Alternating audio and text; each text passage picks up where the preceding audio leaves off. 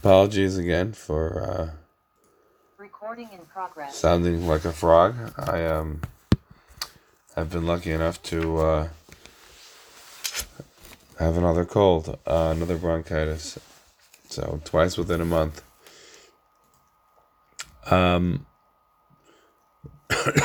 Tonight we're starting a new commentary on Chumash. This is the commentary of the Ibn Ezra. So Ibn Ezra, obviously very different than the approach of the Ramban. More similar perhaps to the approach of the Rashbam that we had before, back a couple of years ago, but much more verbose than the Rashbam. The Rashbam is laconic in the extreme. The Ibn Ezra has a lot more. The Ibn Ezra is also very taken by astrology in a way that the Rashbam was not. He was also familiar with other areas of Judaism that the Rashbam didn't focus on, like poetry and songs. The Ibn Ezra was definitely very interested in both of those. We opened up the class a few years ago discussing the Ibn Ezra on the year of the Rashbam, opening up that year with the Rashbam's famous controversial comment about the definition of Ayer Vayvoker Mechad, and the Ibn Ezra's epistle on Shabbos, Igeres Shabbos, as a response. So I'm not going to do any of that now. What I want to focus on tonight is understanding the Ibn Ezra qua the Ibn Ezra. So the Ibn Ezra, again, earlier than the Ramban, around the same time as the Rashbam, does provide us an introduction where he gives us an insight as to his approach that he wants to take with his commentary in a way that Rashi does not. Right? And so therefore, it behooves us to study this introduction because it will be edifying, it will be very insightful in terms of understanding what his commentary will look or attempt to do throughout the rest of Chumash. So we'll start out at the beginning. The Ibn Ezra says that there are 5 basic approaches to commenting on Chumash. There are 5 basic approaches that he sees.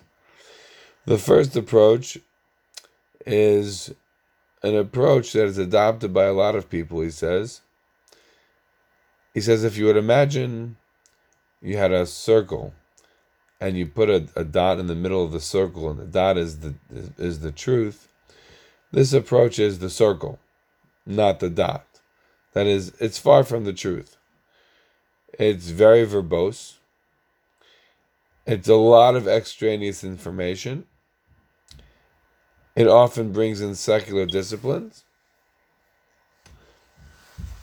And it's frankly not the truth. It doesn't provide the nugget of the truth. It's the circle around the dot in the middle. For the Ibn Ezra, it's clear that he is attempting to respond to many different other commentaries that came before him, that he talks about freely throughout his running commentary on Chumash. He references a lot of commentaries of his own day and age, far more than, say, the Ibn Ezra, than the Ramban. Of course, far more than the Rashbam and Rashi. The Ibn Ezra is in a dialogue with other commentaries. And right in the very opening paragraphs of his introduction, where it is listing the first of his 5 approaches to those commentaries, he does what we call today naming and shaming. He names and shames these commentaries who he feels are in the circle. They're not in the dot in the center. They're not at the truth. They're very verbose. The first is, he says, there's somebody named Rabbi Yitzchak. We don't know who Rabbi Yitzchak is, but he says Rabbi Yitzchak was so verbose that he literally wrote a book from Bereshis Bara Elokim until Vayichlu HaShamayim, That is, he wrote a book on the days of creation, a commentary on the days of creation, and the book was meant to be a commentary on Chumash, but he couldn't stop himself. He wrote so much that he basically filled up a book's worth of information and didn't even get past Vayichel Hashemayim v'Aretz Tzavam.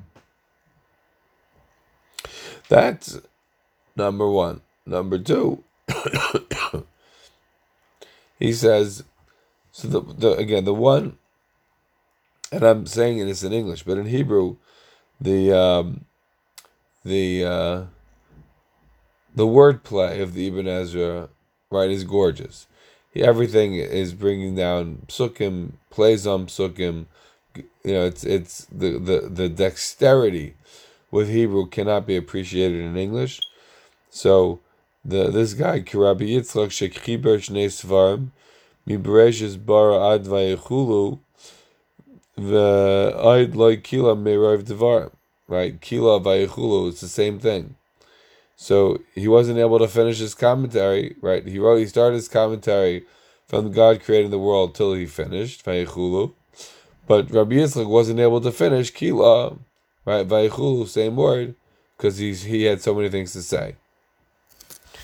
And then he goes after him again, because it says on the pasuk of Yehiyar, when Hashem created the light, he started talking about Zoroastrianism, Chachmais Nachrias, things that are nothing to do with Judaism. And he's very annoyed about this. And we'll have to see if throughout his commentary the Ibn Ezra has a adherence to this. That is, how many times is he bringing in extraneous information from non-Jewish sources? Because here he's castigating Rabbi Yitzchak for doing so. And not just Rabbi Yitzchak. Rabbi Yitzchak, we don't know who that is. But he then goes after Rabbi Saadia Gaon. Rabbi Saadia Gaon, who acknowledges is known as the Gaon HaGoyla, right, the great one of the diaspora.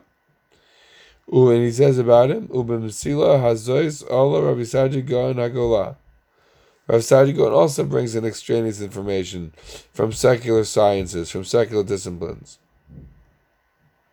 He says, Rabbi Saadia Gaon is hechnes deus acheros l'das hamidas and iskars al pi chachmei asfiros. Rabbi Saadia Gaon is bringing in the sciences as they were known in those days to explain things for him. And it's not just Rabbi Saadia Gaon. Rabbi Shmuel Bar Chafni, Asav Rach Bechafanav. Right, he's making fun of the name. His name was Chafni, right? And he's saying that he's full of wind in his fists. Asaf Rach Bechafanav. He's full of wind in his fist. A word play on the word Chafni. Why is that? What did Rosh Shmuel Bar Chafni was one of the Gaidim? What did he do wrong? Says the Ibn Ezra, what he did wrong was on the pasuk of Vayetzi Yaakov mi Be'ershava, when Yaakov left, the house of Yitzchak and Rivka. He was running away from Esav, etc. The pasuk Vayetzi Yaakov mi Be'ershava v'yelech harana. And so over there, what the commentary of Rabbi Shmuel Bar Chafni did was it attempted to classify every time a prophet left town and what the benefits and detriments were of that leaving. And he's like, why in the world does this have to do with Yaakov leaving? Of what benefit are you giving me by weighing down your commentary with all of this needless information? Which is very, very, very sharp, right? This is very strong language. But what it is showing you is the art in creating the commentary, the artistic flair in creating the commentary. It's not just you're writing a beat to write. You're writing with a purpose and a goal in mind, and you won't write needless or extraneous things. And he continues and he says, later on over there in Vayetze, the pasuk that says that Vayachaloim, that Yaakov had a dream, the angels going up and down the ladder. So over there, Shmuel Bar Chafni starts talking about dreams, and when when people have dreams and the science of dreams. I'm not sure if it's called dreamology, but that's basically what he starts talking about. And he's bringing in all these secular disciplines. So the Ibn Ezra is going crazy. He says, if I want to understand what the secular disciplines say, I'm going to go read the secular disciplines directly. Why do I have to approach the secular disciplines through your commentary that I don't even understand? Now, maybe a tongue-in-cheek answer would be like the Ramah said to the Maharshal, right? In the famous Shuvah, back and forth between the Ramah and his older cousin, the Maharshal, where the Maharshal is castigating the Ramah for studying philosophy. The Ramah says, I didn't study any philosophy. What are you talking about? Oh, you're talking about the fact that I quote Aristotle? That's not because I studied Aristotle. I've never studied Greek.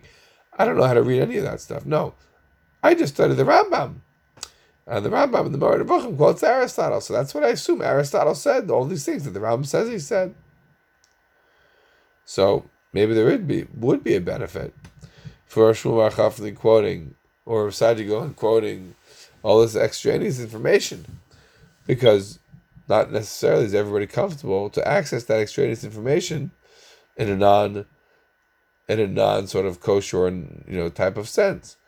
So therefore, maybe Ibn Ezra should be more tolerant of the approach. But we'll leave the first derech over here. So again, the first derech, according to the Ibn Ezra, is effectively those that have lots of things to say, but it's not really close to the dot, which, as we'll see, means pshat. It's far away. It's in the circle. There's oftentimes an association of verbosity, sometimes a intermingling of extraneous information with the commentary. And this is the approach number one. Approach number two, says the Ibn Ezra. Approach number two is much more dangerous. Approach number two for the Ibn Ezra is the approach of those that attempt to distort the Torah. And this is the approach of the Karaites. The Ibn Ezra is very, very incensed by the Karaites. It seems clear that in his day and age, he was so aware of the Karaites. There must have been, communities around that were extant. So he effectively accuses the Karaites of doing whatever they want. And he names the names, like Anan, Binyamin, Ben Mashiach, Yeshua. These are from famous Karaite commentators. And he's saying, what's wrong with the Karaite commentators? And we're going to see that Ibn Ezra is having a dialogue with these Karaite commentators throughout his commentary. Says Ibn Ezra, what's wrong with these Karaite commentaries? It's basically heresy. Says the Ibn Ezra, they force any interpretation of the text because the text is not comprehensive. The text never explicates any mitzvah with any sort of very fulsome explanation. So therefore, they're putting whatever they want into the text. And because in the Karaite society, there's no concept of an oral law, there's no concept of an oral tradition, so that means that in this generation, Anan felt this way, and the next generation, Ben Mashiach, feels the other way, and the law will change. There's no stare decisis. There's no precedent. There's no, I'm going to keep to what was done, but what came before me. This is the way the Tata did it. This is how they feared in the Altaheim. There's none of that. Zero. So he's going after them for this. Then everybody does whatever they want.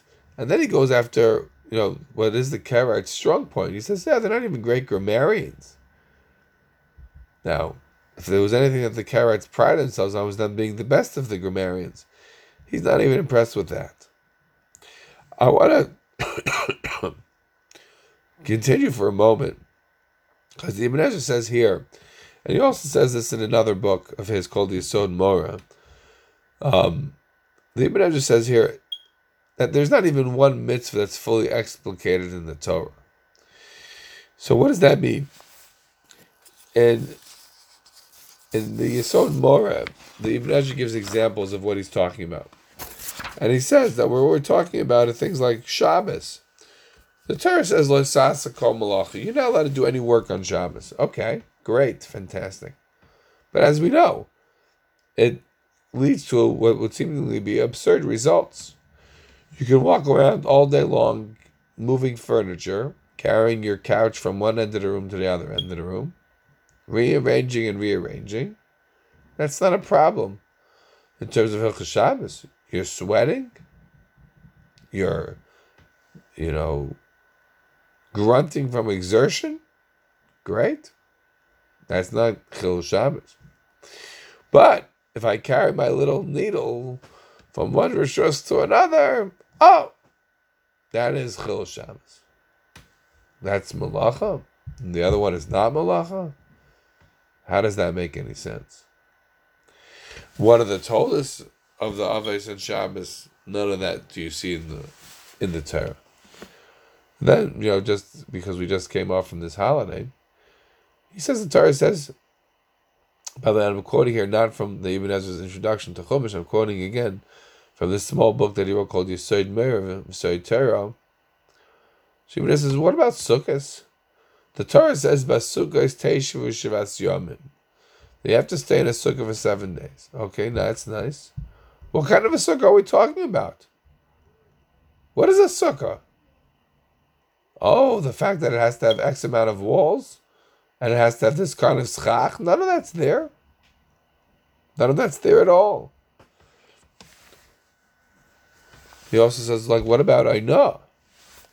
In what way do I know Ainah is a fifth of what? It doesn't say anything anywhere in the Chumash. We have no knowledge of what Ainah is at all.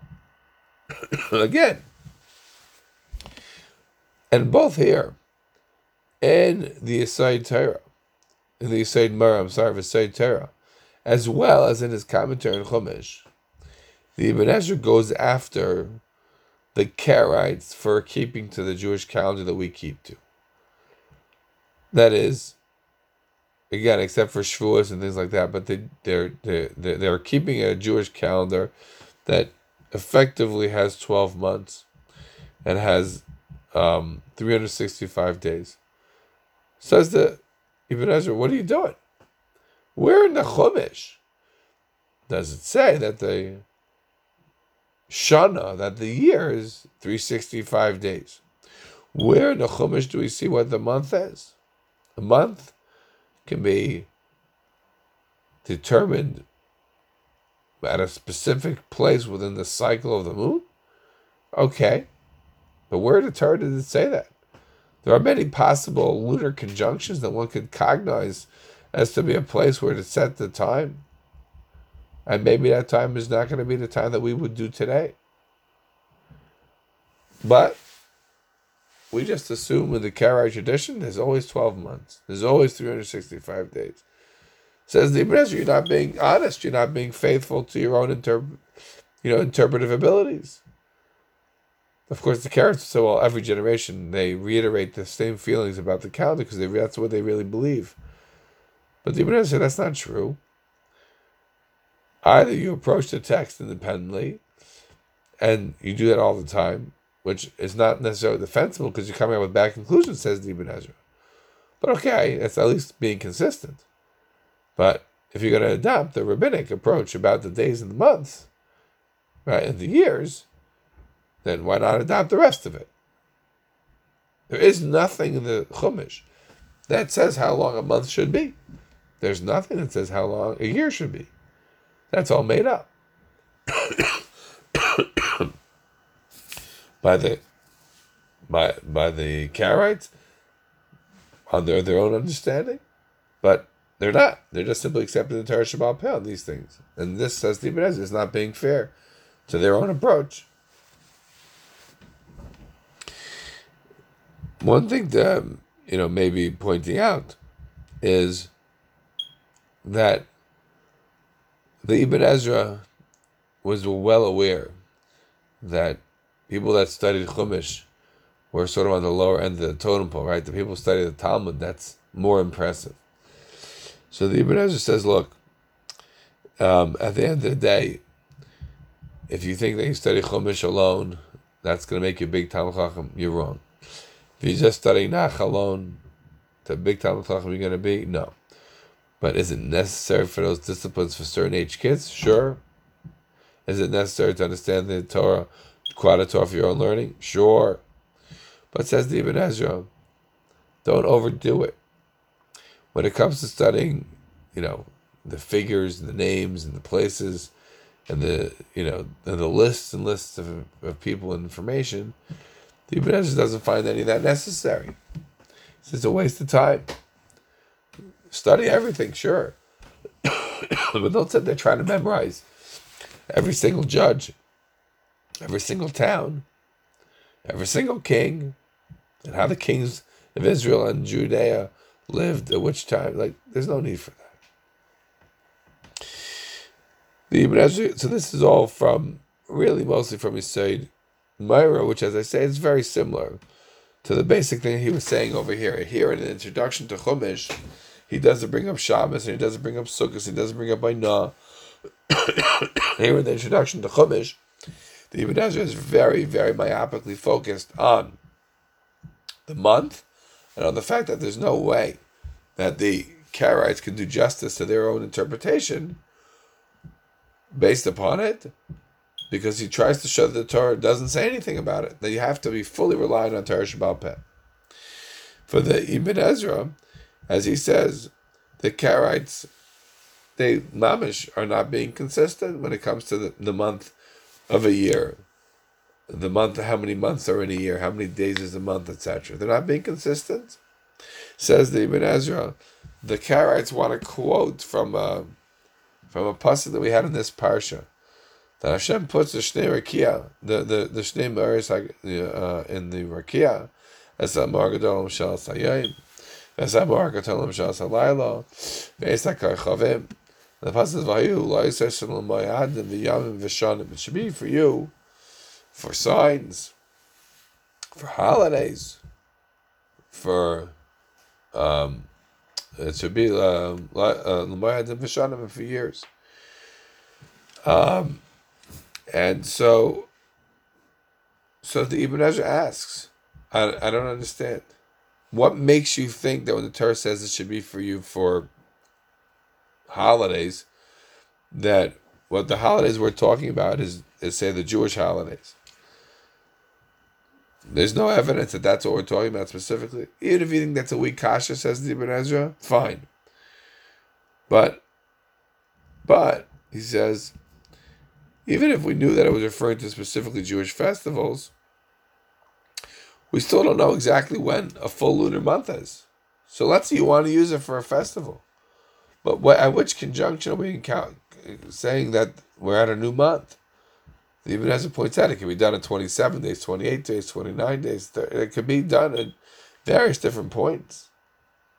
The fact that we're counting a month to be, in our case, 29 or 30 days, but let's say in their case, the Ibn Ezra seems to be suggesting, again, not that every holiday is the same. As I say, they do Shavuos differently than us. They do Shavuos always on that Sunday. But the point is, they're using a fundamental calendar that's very similar to ours. Not every holiday is exactly the same day, but it's very similar to ours because it's based upon a 12-month calendar. Says the Ibn Ezra, okay, even if you want to say the Mayadim, Mishanim, all that stuff, it's a reference to Jewish holidays. But how would you know? How would you know when that holiday really should be? If the month is different between 28 days or 30 days, that's going to be a very different day when the holiday is going to be. So they're effectively using the approach of Chazal in terms of how to set the dates. Now you might say, look, these are the Karaites of that time. They accepted whatever the calendar was that Hillel HaZaken created. So maybe it's not such a strong question. But the other questions that I brought up against, the Karaites, this is the same question that we've mentioned before in the Matei Dan from David Nieto, which is that it's very difficult to understand the Torah Shebachsav. It's very difficult to understand the Chumash without having Torah Shebal Peh. The classic example that they give is, where does the Torah tell you to do shechita? Where? There's nowhere where it says do shechita. Where does it say in the Torah what a Priyetz Hadar is? Where does the Torah does it say what Lasas Kol Malacha is? Or what a Sukkah is? The Torah is not explaining any of this stuff. So obviously that has to be a pretty robust oral law, oral understanding, in order to be able to make sense of what these commands are. Otherwise the commands are nonsensical. That's the basic approach of the Ibn Ezra here. And again, he's naming and shaming. This time he goes after a Karaite named Yehuda the Parsi, and he says that Yehuda the Parsi decided that a calendar should really be 12 months of 30-day months. But how would he have done that without you relying on Torah Shebal Peh? It's Torah Shebal Peh that made that determination. There's nowhere in the Chumash that you could see it. And again, he reiterates, if you're going to rely on the rabbis for this, then rely on the rabbis for other things also. The Ibn Ezra concludes this second approach by, in a sense, lamenting, but pointing out that the Torah spends an inordinate amount of space on certain things. And on certain things it is literally laconic, is bereft of having a very, sort of loquacious dissertation about a mitzvah. So specifically, the Ibn Ezra here mentions the mitzvah of tzaras. Right? Tzaras, the Torah goes through all this detail on the rules of tzaras, and yet,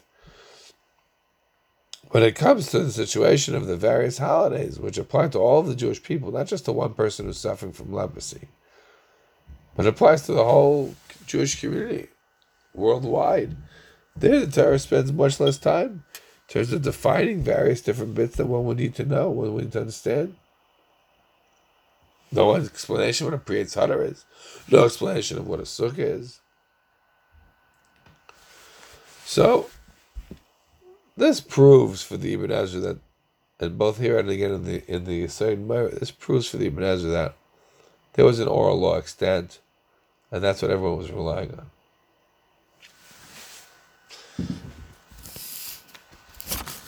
So let's move on now to the third approach. So we mentioned two approaches. Now we're up to the third approach.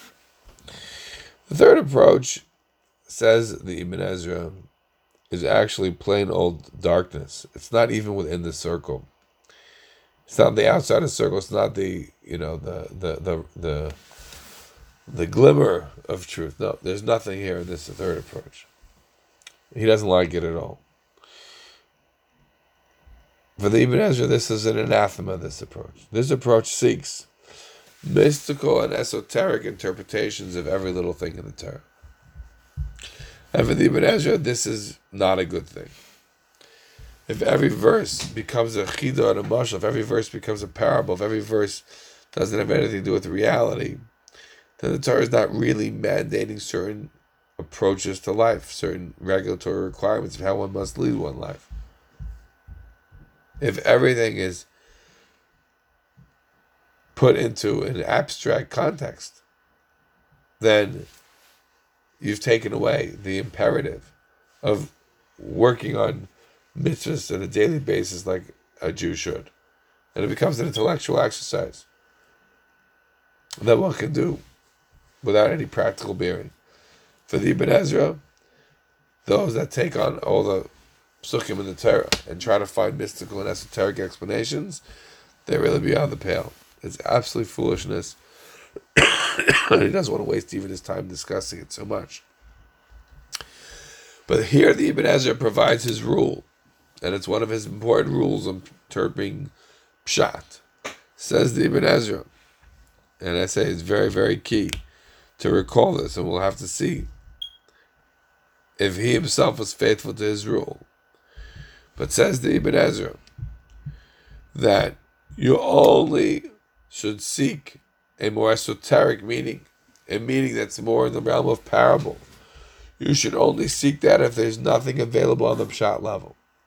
That is, first you have to seek on the pshat level because of a mikri yitzim de pshutai, and if there's nothing that's possible, then you'll go to a deeper, more esoteric explanation. You first focus on the exoteric, and only then on the esoteric. Says the Ibn Ezra, remember, the Torah was only given to those that have das. Really? Says the Ibn Ezra, the real angel that we talk about, that's with a person, the Yetzer Torah, the Yetzer Hara, really that angel is really their intellect. That's very much sounded like a Maimonidean kind of an approach, right? The Rambam said something similar. But again, the Ibn Ezra is providing his rule. Says the Ibn Ezra, whatever pasuk in Chumash doesn't contradict our common sense, then it should be explained at least according to its simple meaning. Doesn't mean that that's the only meaning. There are other meanings that are possible. It just means that if you have a pasuk in Chumash that doesn't contradict the senses, then we're going to assume that that pasuk is a mikri yitzim b'nei pshuta. If it appalls the mind, if it's impossible, then we're going to reinterpret the pasuk. This is rule number 1 of Ibn Ezra's commentary. So, for example, he talks here about the bris, like a bris milah, circumcision.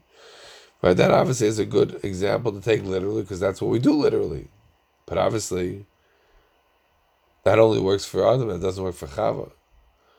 Now, admittedly, the reality is that, says the Ibn Ezra, that you can go seek an esoteric meaning if you don't have anything available on the pshat level. So, for example, when it comes to a bris basar is understood on a literal level. What about a bris for arlas lavavchem, a bris for the uncircumcised heart? Umaltem es arlas lavavchem. What does that mean? You're supposed to give a bris to your heart? That obviously needs to be understood on a more esoteric level. Why is that so obvious versus a regular bris milah, which is understood on a pshat level? Again, for the Ibn Ezra, because of the fact that one could survive a bris milah, then it doesn't go against the heart, it doesn't go against the mind. So then we do it literally. But if one was to have open heart surgery for every person born, which meant certainly certain death in those times, then obviously it can't be understood literally. It needs to be understood in a more allegorical, mystical kind of explanation. This is the first rule of Ibn Ezra's pshat approach, which he will put into good use many a time. He concludes this section of the third type of approach by saying that even Adam and Chava in the Garden of Eden, i.e., the story in this week's Sedra, can be understood literally. Even though it has a deeper meaning, it can be understood literally. This is the approach of the Ibn Ezra. For the third approach that the Ibn Ezra brings down. Here's a fourth approach of the Ibn Ezra, which he acknowledges is close to the dot. That is, it's not 100% true, but it's pretty close. And he says this is the path of the rabbis in Rome, in Italy, in Greece. What do? They rely on Chazal. They rely on midrashic exegesis. And they also don't have very verbose commentaries. For the Ibn Ezra, it's very clear that pen and paper were very valuable. He does not appreciate a verbose commentary. So what these attempt in this fourth approach, what these guys attempt to do, these rabbis, is to essentially take with the midrashim and distill them out, but not to do so by just repeating them or wasting your pen and ink on talking, ad nauseum for no reason. He says, look, at the end of the day, there are certain midrashim that have a very deep level. Sure. But not every midrash is like that. It says the Ibn Ezra, many midrashim are just there to, keep people awake. It's just been a long day of studying. And they make some midrash, so they make them, they make an agarata, they make a midrash just to lighten the mood. Right? The famous midrash of Rabbi Akiva getting up and asking everybody why was Esther Zeicha, right, to 127 countries. And he tried to make a joke. It's actually a pretty poor joke. But his answer is because Sarah made it live to 127 years. I mean, person don't find it very funny. But the Gemara, the Medrash says that Rabbi Akiva saw that big Hashem list Nabnim that Rabbi Akiva was talking, and the people were being very spaced out. They were basically sleeping during the speech. So this was the joke that he said. I don't think this joke would wake me up, to be honest, but that's what it seems it did for people in those days. I always am blown away, by the way, on this matter. Like, how could it be that people would sleep in Rabbi Akiva's shiur? Like, wouldn't you be blown away? Like, how could you possibly sleep? But you can get used to anything, even Rabbi Akiva. So according to this fourth approach, which is very close to the dot, but not at the dot 100%, it's close. What the Ibn Ezra is saying is that there is a value here to relying on the words of Chazal. But you have to do it with a clear eye. You have to do it with thought. You can't just rely on everything and just accept it all hook, line, and sinker as being all literal and very clearly so. Says Ibn Ezra, that's not true. He brings down the medrash that the world was created 6,000 years ago. But before that, the Torah was created 2,000 years before that. So the Ibn Ezra, unlike the Ramban in this week's Sedra, who says that there could have been 24-hour days even before the advent of the sun and the moon, the Ibn Ezra says that there was no time before the sun and the moon. You couldn't count it in that way. In other words, yes, the Torah says, but you couldn't count it without having the proper modalities of counting. Obviously, there was nobody there to count, right? Nobody was yet created. But what the Ibn Ezra is basically making the argument is that to say, as this medrash does, that the world was created 2,000 years ago is a nice medrash. But what are you basing it on? There was no time before the sun and the moon. So the first few days are simply existing outside of a normative time. Not like the Ramban, who says it's all 24 hours even without the sun and the moon. The Ibn Ezra says not that way. The Ibn Ezra, as I say, is keen on the commentaries that use midrashim. He's fine with that, but he says you got to do it smartly. Some midrashim are there to make jokes. Some midrashim are there to give somebody pause, a respite after learning all day. It says the Ibn Ezra, anybody could write a medrash. There's no limitations on writing midrashim. Anybody could write a medrash. And some midrashim are cute. Some midrashim are some things you should tell your kids. It'll help raise them. For example, he says, the Beis in Bereshis. Why does the Torah start with a Beis? Oh, one answer is because it means blessing, bracha. Another answer is that Bereshis means that anything that's created will always have two. Hashem is the only willing that's one, but anything that's within space and time will always be a multiple. So that's why it starts with a Beis. For the Ibn Ezra, the idea that a medrash is always saying over pshat is absolutely not true. A medrash can say over pshat, in which case the medrash should be used. But many times the midrashim have a different agenda. They're not really there to do exegesis on the pasuk. They're there to entertain. They're there to babysit. The midrashim are being put in to help with kids, to help wake people up in the shiur. But they're not like fundamental midrashim to pshat. These midrashim are not fundamental to understanding how to read a pasuk. So that now covers the fourth approach. And what I want to do now is discuss the final approach, which of course for the Ibn Ezra is the only real, fully, truly good approach. That's his own. That's the fifth approach. Says the Ibn Ezra, what I'm going to try to do is I'm going to try to ascertain the meaning of each and every word. So there's an aspect here of the Ibn Ezra that's going to be very much into the grammar, which in the Yesod Meira, the Ibn Ezra is very strongly pro people studying grammar, because not everybody does. People don't study grammar, they waste their time on doing other things. They don't think grammar is important. The Ibn Ezra himself doesn't want to use the studies of the Masoretes, right? The Chachmei Masorah, right? The Ben Asher, that whole late 800-900s, living in the land of Israel in the north, where they produced what we call today the Aleppo Codex. These people, for the Ibn Ezra, are providing midrashic explanations as to why that some words are Malay and Chaser and Kri and Sivs and all of that. So for the Ibn Ezra, people who don't study the Masorah, that's not something that's going to get his art, because he himself doesn't use the Masorah.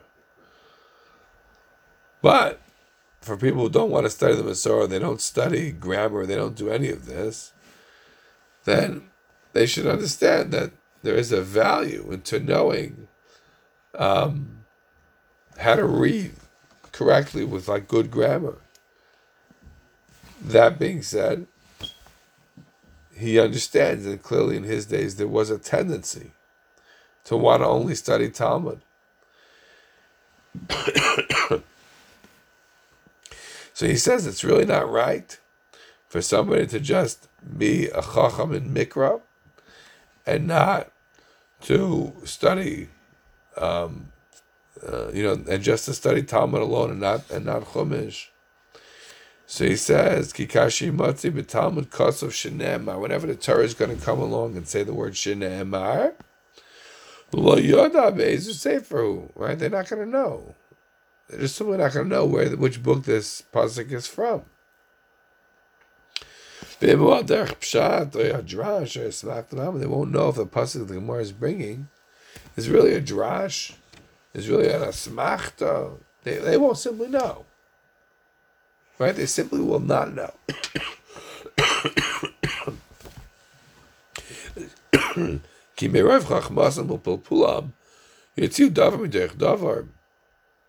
Because these are great scholars. They're producing lots of great material, he says.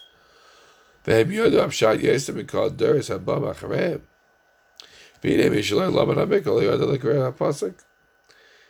at the end of the day, you can be a great scholar. If you don't know Chumash, you won't even know how to read a pasuk. You won't know how to understand the basics of what the Gemara is trying to do. And he says, so therefore everybody who's a scholar has to know grammar, has to know Dekas HaLashon. Otherwise you can't really, he says, really learn Talmud even.